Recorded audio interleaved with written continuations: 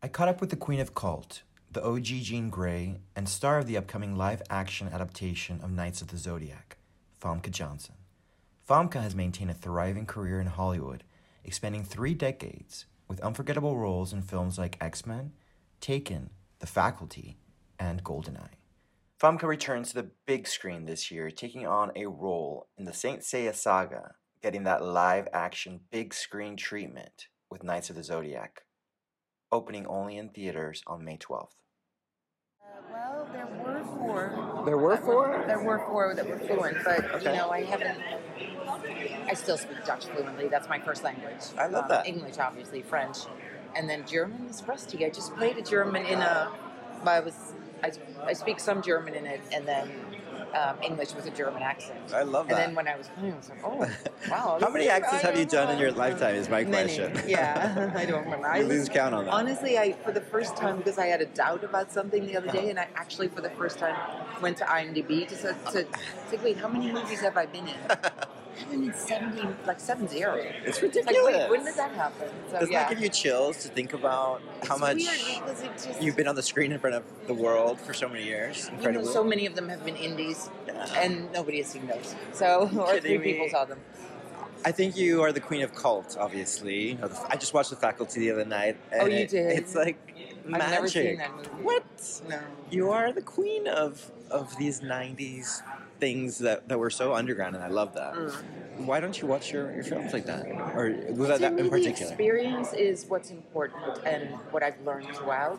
And then in the end, as an actor, I've also directed a movie, and then it's a different story. But as an actor, you have to kind of surrender and let go of whatever you hope that it is and would like it to be. I love that. And, they may cut you out. They may take certain takes where you go like, oh, no, that was a much better take. So I think I would never be able, I mean, I've seen, obviously, some of my movies because I was at the premiere and I tried to leave, but I couldn't. They wouldn't let me. I know you don't want the press to say, like, she left the screening. I Or, know, you never know. I know. So those are tricky moments, but generally I prefer not to. That's insane. I cannot believe you haven't seen The Faculty. No. Well, you were amazing in it. And now, what X-Men? Like, did you get to see this after you saw Those ones I saw because we the special were, effects? You had no idea what was going to be on no, screen and sometimes. also we did that, and we did so many premieres all over the world that they were impossible to get out or slip out of. And so yes, I saw them. Well, obviously you're my Jean Grey for life, and Thank you. we see Hugh coming back in Deadpool. Like, Marvel Universe characters are never dead. No, they aren't. Would you reprise? Would you go back? I mean, they need to come to me first. Okay. And so far they took a younger version. I found that to be offensive personally. Well, yeah, but that's also ageist and sexist because absolutely. they do it.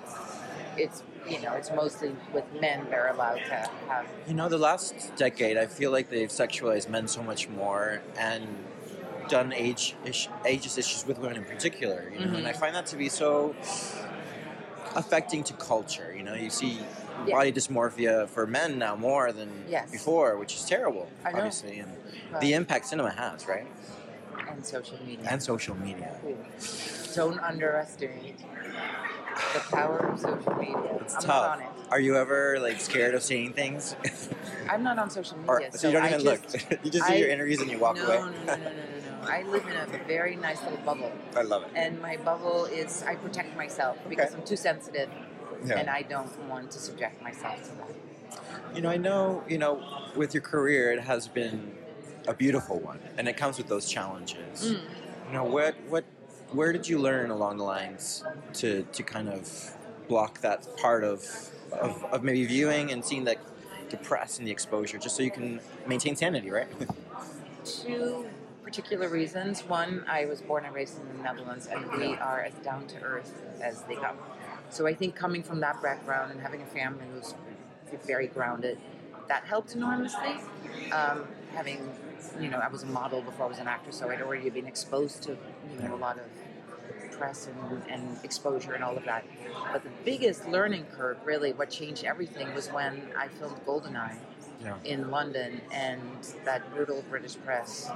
I learned my lesson the hard way, going, okay, this is not fun. This is everyone seems to think they can control the press, but ultimately they control you. And so I just took steps back, going, I've now seen what that beast can do, What did they hyper focus on that time that you feel maybe wouldn't have happened today, right? Like with how culture and press has changed. No, I think it's You think it worse would now happen? even than it was then. It just gave me an exposure I'd never had. Yeah. And from that moment on, I thought, oh, I'm too sensitive for this. I don't need it that much.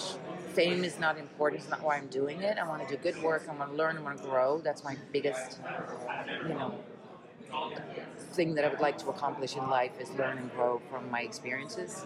And I do that on my own.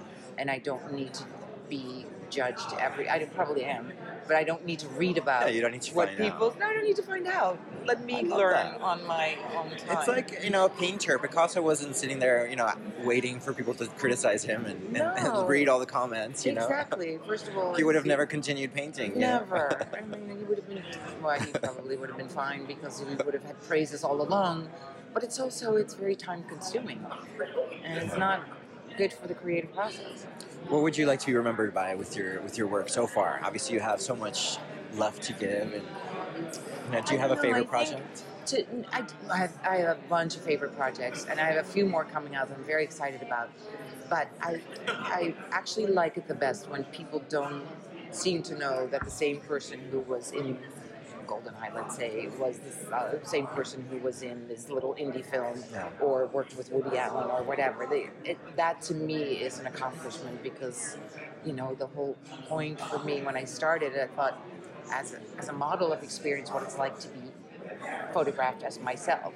As an actor, I want to explore, and I think the more successful people become, the less likely they are to be able to do that because they become too recognizable, especially in a world like today. I mean, of course, when you have the Meryl Streeps of this world, it's okay because that was pre-social media and she was able to explore different characters, but you also don't know anything about her private life. And we need more actors of her age, obviously, to get the roles too. I feel right. Like she gets the main ones. Yeah, true. Like okay, true. We need another but Meryl. It is changing. I think we do see. I mean, and sometimes they dig out for Cher, you know, but yeah, I know.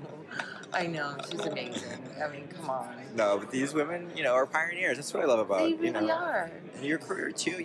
You started like the superhero badass thing, you know, in so many different ways. You know, with Goldeneye and with the X-Men Jean Grey. Like, yeah. What's that like looking back? That I don't know. You had action figures. Like I just never thinking look about back. that. I don't have any paraphernalia. I don't even have a photo of myself in my apartment. My goodness, not even the costume saved? Nothing. You didn't archive anything? Nothing. I'd love to throw everything out.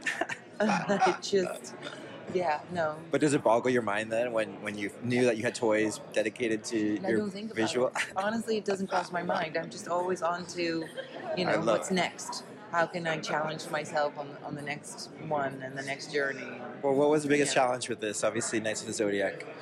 You have so much coming with, you know, manga kind of making its way into cinema, which I think is amazing. Yeah, that's interesting. And it's also not knowing what that, you know, we're creating a new universe here. So tonally, are we all, because I am in the scenes with some of the actors, but not all of them. So are we all in the same kind of movie? That's always, you know, and then you hope you have a director who keeps everything in the same vein like that. But challenging character. You're gonna have to see this one to find out. I saw it. Oh, you did it? Yeah. Before, yeah, just to make sure.